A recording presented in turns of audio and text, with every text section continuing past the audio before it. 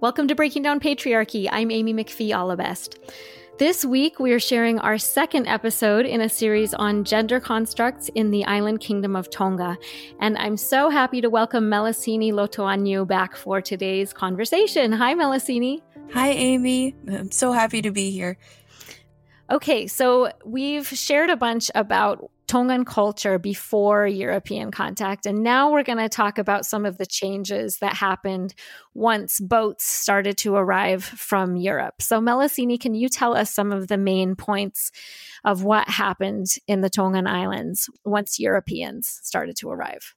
When the Europeans first arrived, the Tongans called them the Papalongi, which meant clothmen, because the Tongans respected the different and useful fabrics that the Europeans used for clothing and boat sails. The first European explorers who landed in Tonga were Willem Cornelis Schouten and Jacob Lemaire from the Netherlands in 1616. And after that, one more European landed there in the 1600s and one more in 1767. But then there came a really famous explorer, Captain James Cook. And Captain Cook was a British explorer, navigator, cartographer, and captain in the British Royal Navy. And he was famous for his voyages to New Zealand, Australia, and Hawaii.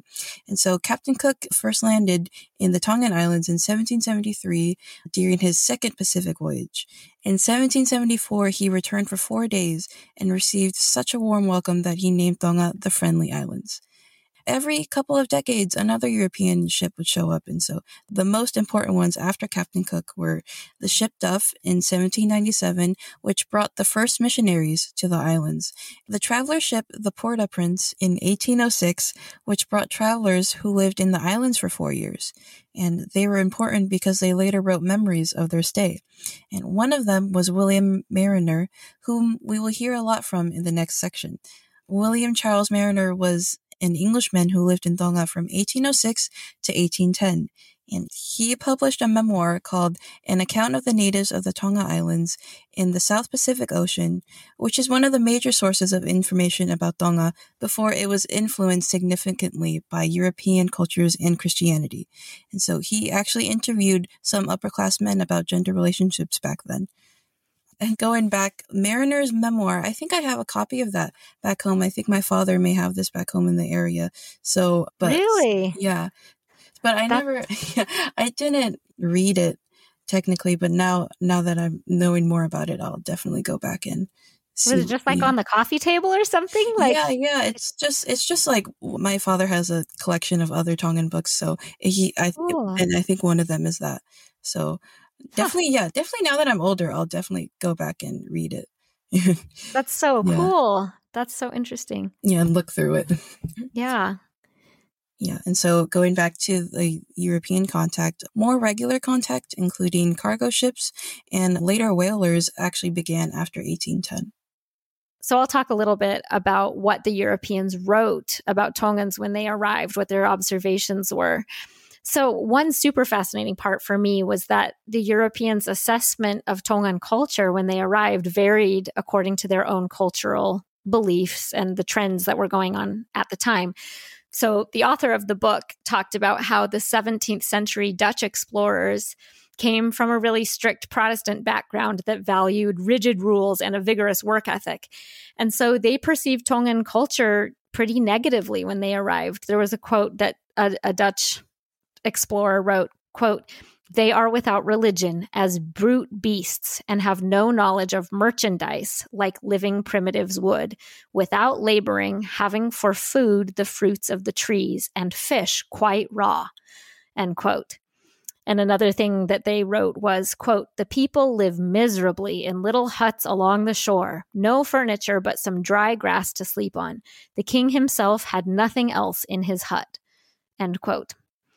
So just so interesting, like you hear that, right? You hear like, oh, they don't have religion. I mean, they did. They just didn't have a European religion, right?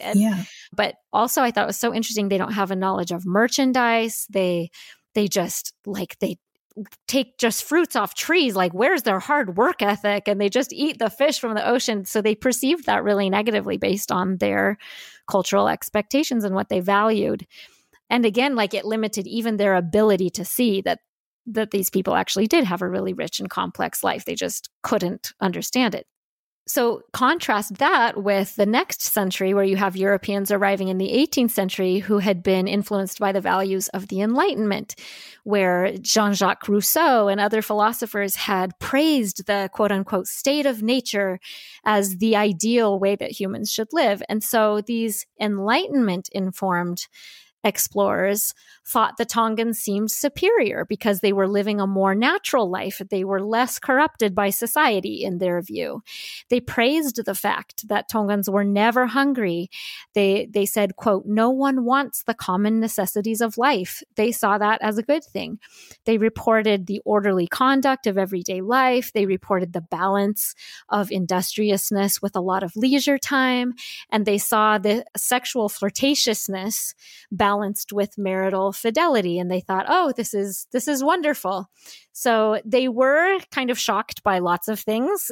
And one of the things that they wrote specifically is that there were female boxers, like women fighters, which was really interesting. But Captain Cook and William Mariner in the 18th century both expressed concern that European contact was already beginning to have a negative influence on Tongan culture, which again is kind of an Enlightenment value, that these people living in a state of nature, oh no, we don't want society, quote unquote society, European society, to corrupt them too much. Yeah, and I think that's really interesting too, because I wouldn't really expect that these European explorers would think of European contact affecting Tongan culture in that way. I would think of them as being ignorant. I'm just really surprised that they express concern about that. I am too. I wish they'd done more about it, but at least it was, I mean, it is interesting that they thought it. Yeah. Yeah. Like they could have stopped it by picking up and going back home. Right. Right. Yeah. That would have been even better. Yeah. So the next part that we wanted to talk about were the European comments specifically on the status of women when they arrived. Meleseini, did you have some parts of the book that you thought were interesting on that topic? Yeah. So one of Captain Cook's officers, which was the ship doctor named Dr. Anderson, had noted in 1777 that Tongan women, quote, have great sway in the management of affairs. But they also noticed that they were surprised that women did deep sea diving and handled the paddle as dexterously as the men. Cook remarked on his confusion about authority and deference behaviors, particularly where certain men bowed down on the ground to certain women. So they would not have been used to seeing a man bow to a woman, like in any context, except if there was a queen of the country, right? Yeah. So this complex interplay of statuses was probably really surprising. Yeah, really weird to them. Really weird to them, yeah. And so, according to Mariner, quote, as women are the weaker of the two genders, it is thought unmanly not to show them attention and kind regard. Women are therefore not subjected to hard labor or any very menial work. At meals, strangers and foreigners are always shown a preference, and females are helped before men of the same rank because they are the weaker sex and require more attention. End quote. And so Mariner came from England, so he came from a culture that placed women on pedestals because they were weaker. He had a chivalry and ladies first mentality, so when he saw women eating first, he sort of attributed that social custom to a belief that women were weaker. But in actuality, many of those women were probably eating first because they outranked those particular men. Once, in front of these European sailors, a female chief insisted that a male relative of hers, who was an up-and-coming chief himself, publicly bow down in front of her, and she placed her foot on his head. She told the Europeans present that that man was bound to pay her these marks of respect because it was from her he derived his dignity. And one last thing that we found interesting was Captain Cook's officer observed, quote, when women cease to bear children, they appear to gain instead of lose respect. So I guess women weren't really seen as just people who bore children, they were seen as more than that. It guts me to think of how in our culture, women do just really lose value. And especially back then too, in Europe, and that's probably, again, why the men noticed it. Like, whoa, these women, these elderly women are really revered. Yeah, that would have been completely foreign to them, right? Mm-hmm. Yeah. So yeah, I noticed that part too and thought that was really the way it should be. So one part that I wanted to talk about in terms of gender roles among Tongans was the issue of violence, men committing violence against women.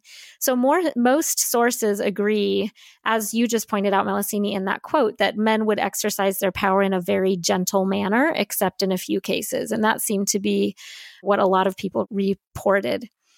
They said that Tongan women enjoyed high status relative to European women of the time, and they were relatively immune from everyday violence. Travelers described household dynamics as pretty tranquil, and that people who were married to each other were really affectionate with each other. But at the same time, extramarital affairs could result in a man beating his wife. And if a chiefly class young woman had premarital sex, then she could be beaten, even though she was of the chiefly class. But in general, wife abuse was exceedingly rare. And at least in some cases, it was really punished. And in some cases, it resulted in capital punishment. So if a man beat his wife, he would be killed, which again, so different from what Europe was like at the time. Also, rape was known, but very, very rare, according to these Europeans writing down their observations. If a woman was married and she was raped, then that man was punishable by severe beating and public shaming or even death. If the woman who was raped was unmarried and chiefly, the man would be killed and his entire kindred would be endangered.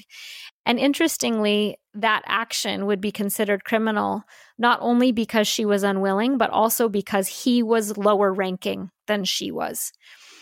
Rape also occurred most often during war, which is still the case among humanity.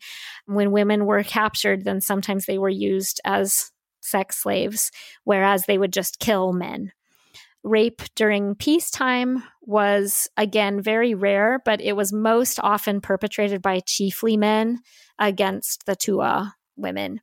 Mariner wrote, quote, "With respect to the wives of the lower ranks in society, they are oftener to be met with alone, and on such occasions sometimes consent to the solicitations of chiefs whom they might happen to meet, not from any abandoned principle or want of affection to their husbands, but from a fear of incurring the resentment of their superiors," end quote. So again, a higher ranking man could meet a lower ranking woman on the road where nobody's around, and she would have to do what he said because he was higher ranking. And I just thought, like, yeah, this is so relatable, I think, throughout all time. It just sounds familiar, doesn't it, Meleseini? I mean, it sounds like Trump saying that he could grab women by their private parts and there's nothing they could do about it because he had more power than they did. So it just sounds like no society is immune from those kinds of abuses. But that leads to some really interesting things also about sexual dynamics between men and women. One part that I thought was interesting was there's this concept of the village child. So a village could send an unmarried woman to a male chief just for his use, basically, until she conceived. And then the subsequent child would be called the village child. And this child would be revered along with its mother because it had a connection to this chiefly class, right? And so one can safely assume that this brought favors from the chief to the whole village. And then the author points out the willingness or unwillingness of the young woman is not known.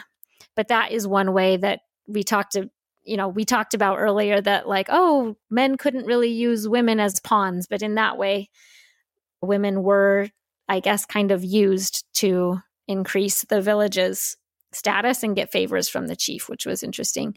Another thing was that early European travelers, like sailors, were sometimes approached by unmarried Tongan women to have sex in return for objects. And one of the things that Tongans were most interested in and would want to pay for in all kinds of ways was nails, like iron nails, which you can imagine if you didn't have nails, it would make it a lot easier to build things if you had nails. So nails were really valuable. Cloth was really valuable. Axes, knives, and when young women would come onto these boats and say, make sexual advances in exchange for these objects, the Europeans interpreted this as prostitution, which is indeed what it sounds like. But the author points out that it's possible that these young women may have been acting according to the wishes of the higher ranking relatives in their communities. And that is what it sounds like to me. It doesn't sound like something that young women would want to do on their own. It sounds to me like someone higher up in the village was probably putting them up to that to go get nails for the village. So that was a sad part. Mariner commented that unmarried women, quote, may do as they please without any shame or disgrace until marriage, end quote. So he was probably referring to non-chiefly women, since the higher the rank, the more closely a young woman was monitored sexually. So the lower ranks could have sexual relationships pretty freely, and there was no shame in that. Premarital sex was much more common, and their attitudes towards sexuality were a lot more open and matter-of-fact than in Europe.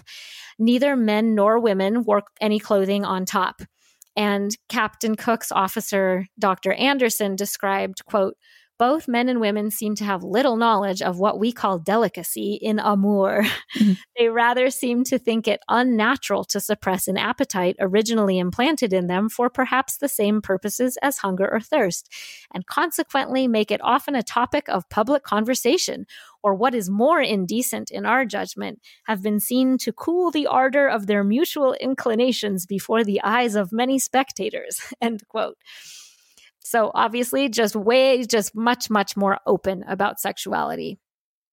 We mentioned earlier that chiefs often had multiple wives, and Europeans observed that these polygynous families, and again, polygynous, poly means multiple, and gynous, like gyne, like gynecology, that just means woman, so many women. So these families were quite peaceful, and the Europeans were surprised that there wasn't a lot of fighting between the wives. And Dr. Anderson explained this harmony in the following way.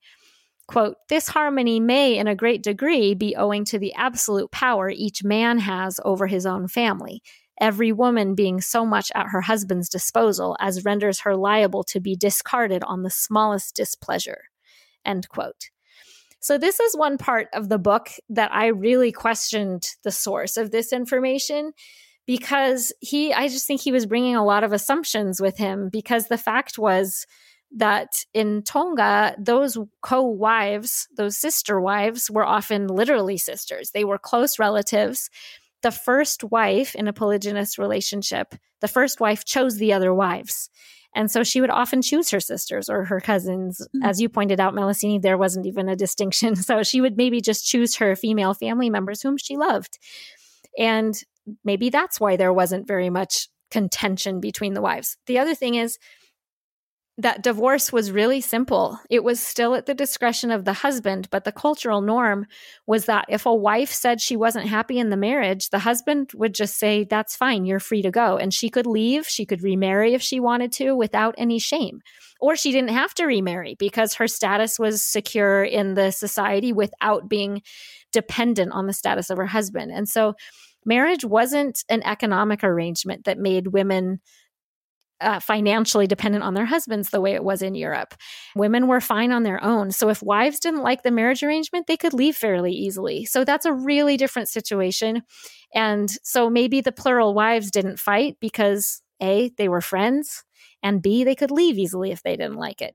So that was one example of the source of the information being a little bit suspect. Yeah. So Meleseini, could you tell us some ways that European contact changed Tongan culture? Yeah, sure. As I mentioned earlier, Tonga was never technically colonized. There were colonial administrators who were officially advisors, but not governors. And land was not seized or purchased by foreigners, but processes associated with colonialism deeply influenced the development of class and state structures. When the first Europeans arrived, Tongans gave gifts without expecting anything in return, and they seemed happy to receive gifts. But soon they learned how the Europeans did things, and they started bartering. The most prized items that Europeans had were axes, and especially nails, as Amy mentioned earlier.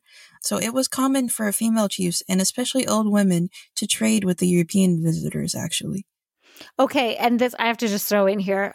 It said that female chiefs and especially old women would come out to the sailors' boats to be like, okay, let's conduct the trade. I'm just imagining these sailors like with their jaws on the floor. Can you imagine old European women being the representatives in trade or government? Yeah. Like if a visiting country pulled into a port in 18th century England and the people sent out to conduct the trade were elderly women. It's unthinkable to me, and it makes me sad that it's so unthinkable to me. Why wouldn't elderly women be the revered members of society to conduct business? But yeah, must have just been shocking for those sailors. Yeah. And going back, some of the most important ways that European presence changed Tongan society were the new weapons that increased warfare between chiefs. So I'm guessing it was more peaceful before the Europeans came, and they had all these new weapons that the Tongan people would have garnered interest in. And so it must have disrupted, I would say, like the social tensions between chiefs. Another thing was some people accumulated more European wealth than others, which caused class divisions. Also, some Europeans felt it was inappropriate for women to do the more lucrative types of production, so they ensured that this high status and high wealth jobs were assigned to men. The objects that had been considered valuable because they were made by women lost their value. And of course, one of the most influential factors that changed Tongan culture was Christianity. In 1797, that's when the missionaries first arrived in Tonga, which were sponsored by the London Missionary Society. The group consisted of 9 men, and they landed at Tongatapu, the main island. The evangelicals were befriended by Muimui, who was a very important chief. The missionaries used some white residents as interpreters. There were some white people who had lived on Tonga for many years. Most of them were castaways, but some were escaped convicts from New South Wales, which is now known as Australia. And they were a pretty rough bunch, so it was kind of weird that they would be working with missionaries. The first attempt at building a mission ended disastrously, with all the missionaries causing such problems that they were killed by Tongans or fled back to England. When the missionaries returned to the islands, they wanted to convert people, but also generate funds to make the mission self-sufficient. They wanted to, quote, lead them into habits of industry to which they are strangers, for though they are more industrious than most of their neighbors scattered about the sea, far the greater part of their time is spent in idleness, end quote. So they were training the people in religion, but also purposely in capitalism. The group of missionaries selected were chosen for their trades as smiths, carpenters, medicine, and business, quote, highly necessary to impart the principles and habits of civilization to the South Sea Islanders, end quote. And so the missionaries' conversion strategy included a top-down approach: attach missionaries to powerful chiefs, convert the chiefs, and help the chiefs consolidate their control over other groups. From the outset, the missionaries ignored all other forms of authority in favor of power and protection. They ignored considerations of high rank.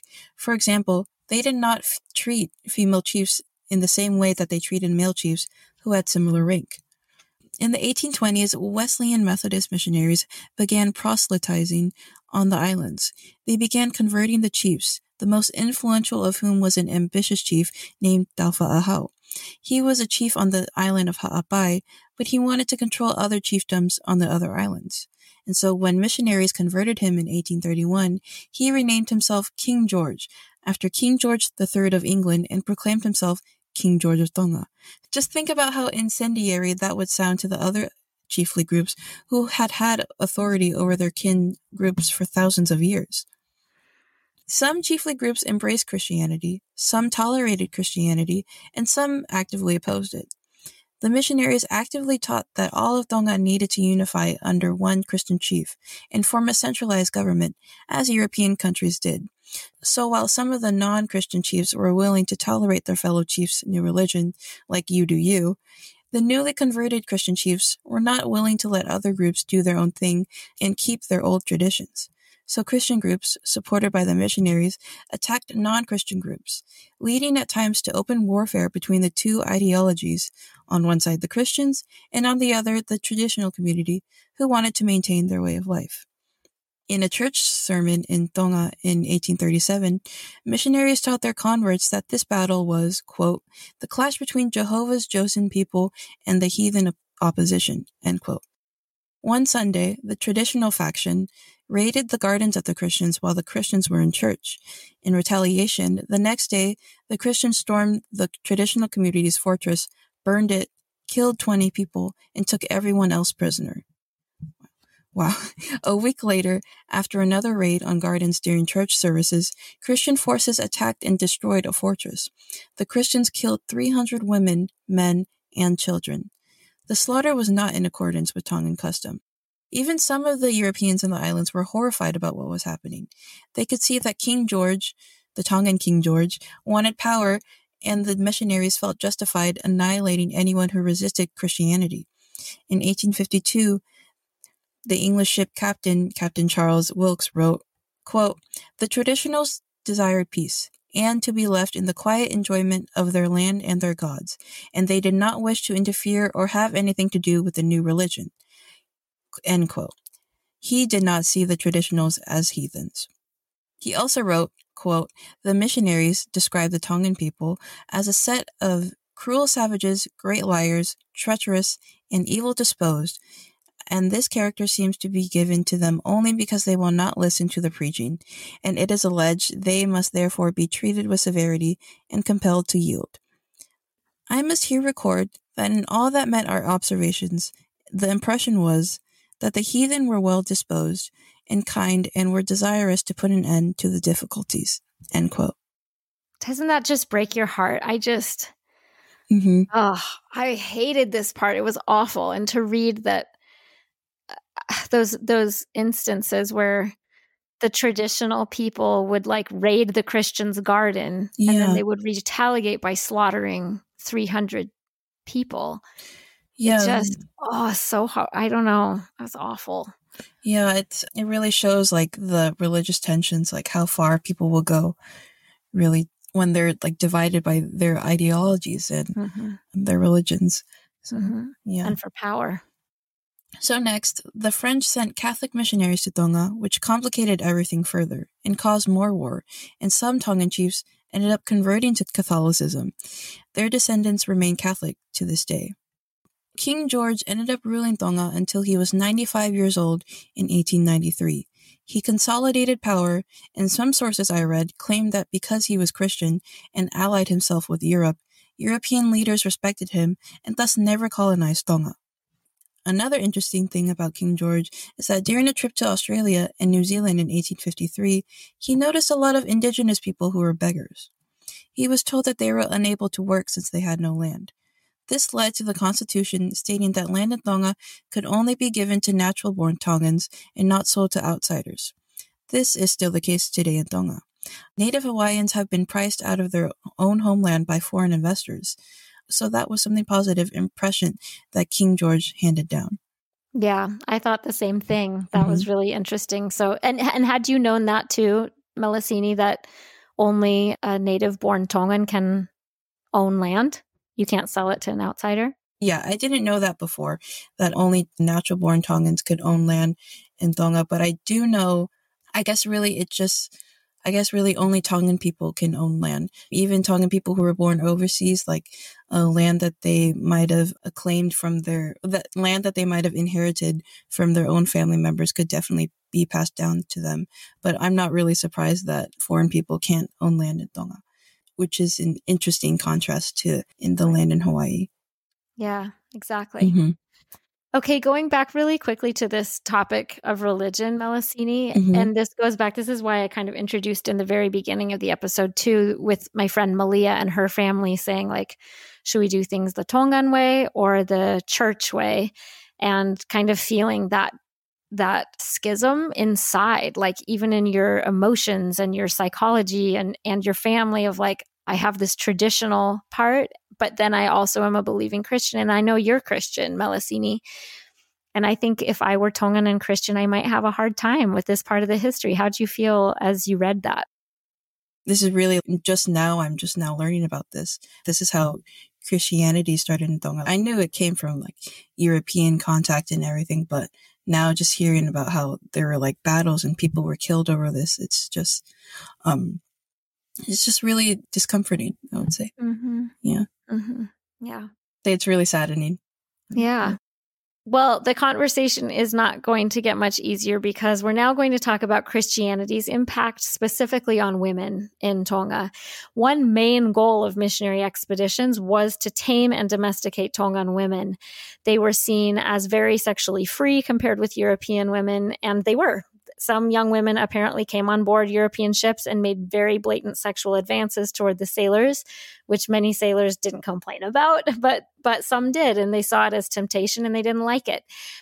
And so some changes that Christian missionaries made to Tongan culture that directly addressed women were the following. First of all, Christian missionaries imposed their own separate spheres ideology on what was proper men's work and what was proper women's work.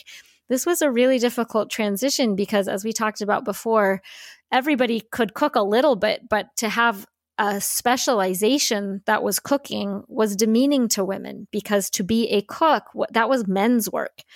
So that was very difficult to adjust to. Another thing was that Christian missionaries actively discouraged the exercise of fahu.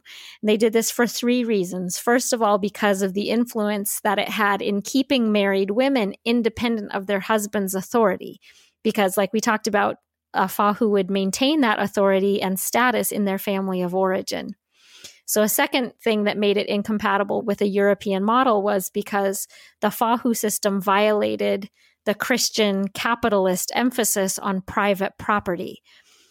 Because through the fahu, a sister could simply take goods and food from the brother's family if they needed them, families could be reliant on each other and share, and that undercut the missionaries' attempt to instill the virtues of accumulation through your own hard work and not relying on somebody else. So they saw that as a threat also to what they thought was the superior way of life. And a third thing was that they wanted to stamp out the fahu system because it allowed women to inherit property, and that was deemed improper. The only proper system of inheritance was patrilineal from father to son. So fahu rights were considered heathen, and they were forbidden by missionaries, and they were legally outlawed in the 1920s. So while fahu continues in influence and in like personal and family custom, legally, women lost their privilege and authority that had come from the fahu system. Another big change was that missionaries made sex a wifely duty in marriage. In traditional Tongan culture, after a woman gave birth to a child, that new mother would be secluded for a month and she would be cared for by women from both sides of her family. And that mother was supposed to refrain from sexual intercourse until the baby was weaned, because another pregnancy would cause hardship to that mother. And that would be hard both on her body and also on her ability to care for another baby too soon that she wasn't ready for. So this just made me so furious. The missionaries forbade this custom of having the mother go into seclusion with her family, and they forbade abstinence after childbirth. And they forced the mothers to wean their babies from nursing earlier. Just the thought of male foreign missionaries coming in and getting into this intimate business of women and their husbands and their babies made me cry. I was so upset. That makes me so angry. So by the 1900s, there was an increase in infant mortality, and Tongans attributed this, at least in part, to women starting to wean their babies too soon because of that disruption in their traditions. Missionaries also adjusted divorce law, making it much harder for women to leave unhappy marriages. Another change was that women who were found guilty of fornicating faced prison sentences or really stiff fines or having to do public service. And fornicating just meant any sex outside of marriage, which hadn't been shamed before. Another change was that missionaries forced young women to grow their hair long, like European women. Prior to that, Tongan women had their hair cut short. That was their tradition, and European men thought that was inappropriate. They thought that short hair was mannish, and so they forced women to grow their hair out. They also forced women to cover their breasts. And early accounts say that missionaries were just super frustrated because the women were required to make a fabric covering, like a shirt or whatever, but they would wrap that fabric so loosely that it would just fall down. And the missionaries got annoyed because they're like, oh, they don't even feel any sense of shame about their breasts. Like the fabric falls down and they don't even adjust it. They don't even notice that their breasts are showing. And I was like, yeah, of course, because they've grown up their whole lives with that not being a sexual part. So that would be like, would I notice if my shirt sleeve fell and my wrist showed? I wouldn't even notice because anyway, it's just, yeah, frustrating. So then all of these changes were met with huge resistance, and that in turn resulted in severe punishment, such as public floggings and breaking women's teeth, branding their shoulders, and forcing them to do labor on mission plantations if they broke these rules. So our last topic that we wanted to cover today is just some modern features of Tongan cultures regarding gender. So Meleseini, I wanted to ask you, do people have equal rights in Tonga? Tongan women barely just got that right to vote, not even less than like 100 years ago. So I would say like most gender rights are, well, I think they're getting there to being equal, but it's just like taking some time. Another big thing in Tonga was that women couldn't own land. Only men could because, well, technically the land could only be inherited by male members of the family. So I think that was a pretty big thing. Well, that is a pretty big thing regarding gender rights in Tonga right now.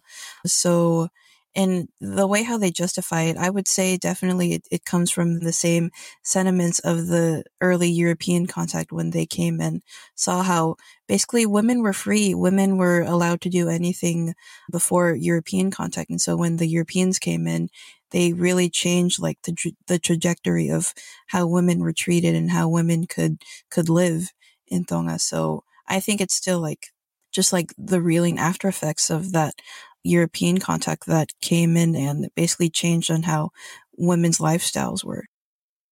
Do you know of any initiatives in Tonga right now to change that policy of women not being able to own land? No, I did actually try to do some research, but most of it that I found were like from the early 2000s, but now like recently, like within a few years, I haven't found any recent initiatives. Yeah. Okay. That's really interesting. Like, yeah, that was so, I mean, it's really surprising to me that women are not allowed to own land. And one of the reasons that people gave, well, not a reason, one of the justifications that people gave was like, oh, this is better for women because it means they don't have to pay property taxes. Yeah. That is the stupidest reason I've ever heard. Or that's just such a silly justification. Yeah, but I don't know. What absurd. do you think of that? Yeah, it's absurd. Mm-hmm. So how would you characterize some of the challenges that still exist in Tonga for women? So yeah, husbands have generally higher authority than wives in both public and private spheres, and still men are generally considered to be the main decision makers. So, which is interesting because of the traditional high regard for women. It's interesting to think of it like that because many Tongans still do not regard gender issues as a concern because of that traditional high regard for women.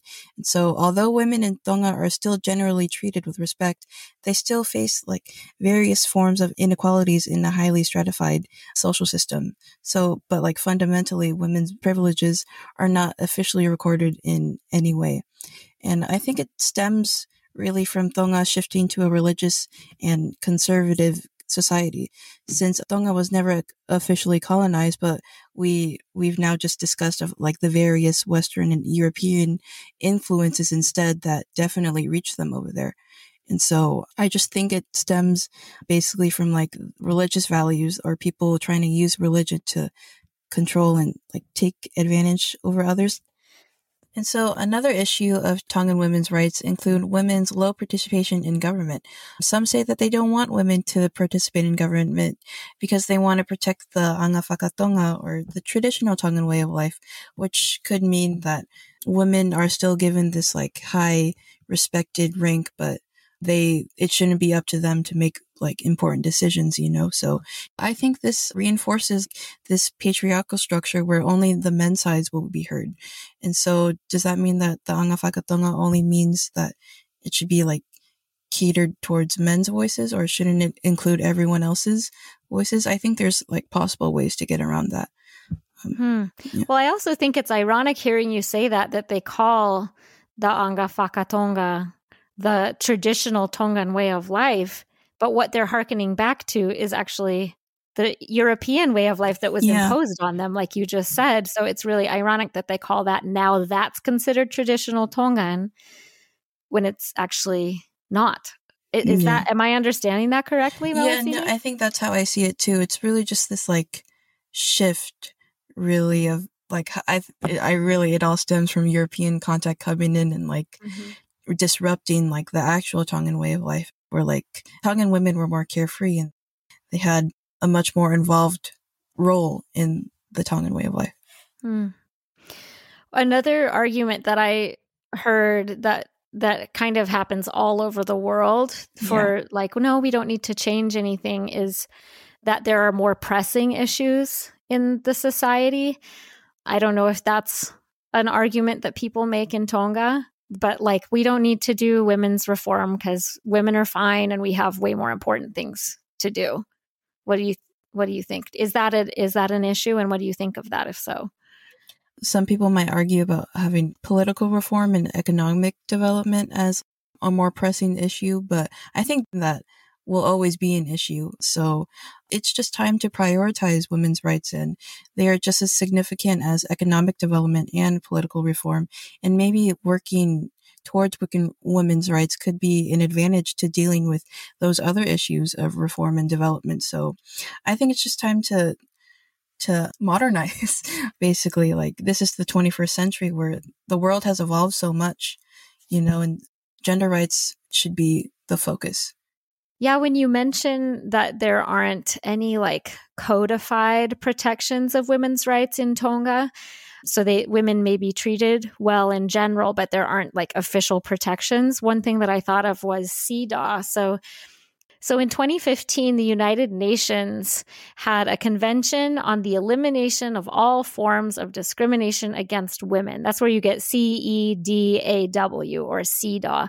And that's supposed to be the International Bill of Rights for gender equity across the world. And so some countries said, yes, we ratify this initiative. We are going to try to comply with all of the requirements that CEDAW put forth for recognizing the equal dignity and value of all human beings. We can't discriminate against women anymore.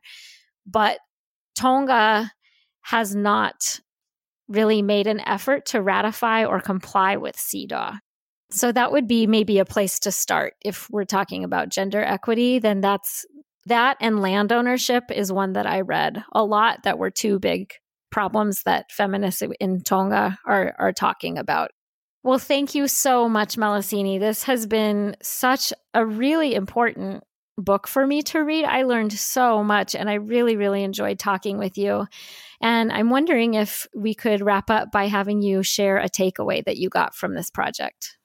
Yeah, definitely. One takeaway really is just the impact of the European contact and how they brought their religion to Tonga, and just how it really changed the Tongan culture, the Tongan culture's view on women too. That's a really big takeaway I'll take from this conversation. That's probably my top takeaway too. Mm-hmm. And again, I just want to thank you for being here and talking about your experience and even the words that were familiar to you, and just bringing this home for me. And it was just a joy to spend time with you too. Yeah, no, thank you so much, Amy. This was a really great platform for me to talk about my culture and see how it's affected me, and see how history has affected my culture. And now I get to see how this history is affecting my own view of my culture. So thank you for letting me embrace my culture in this way. Thank you.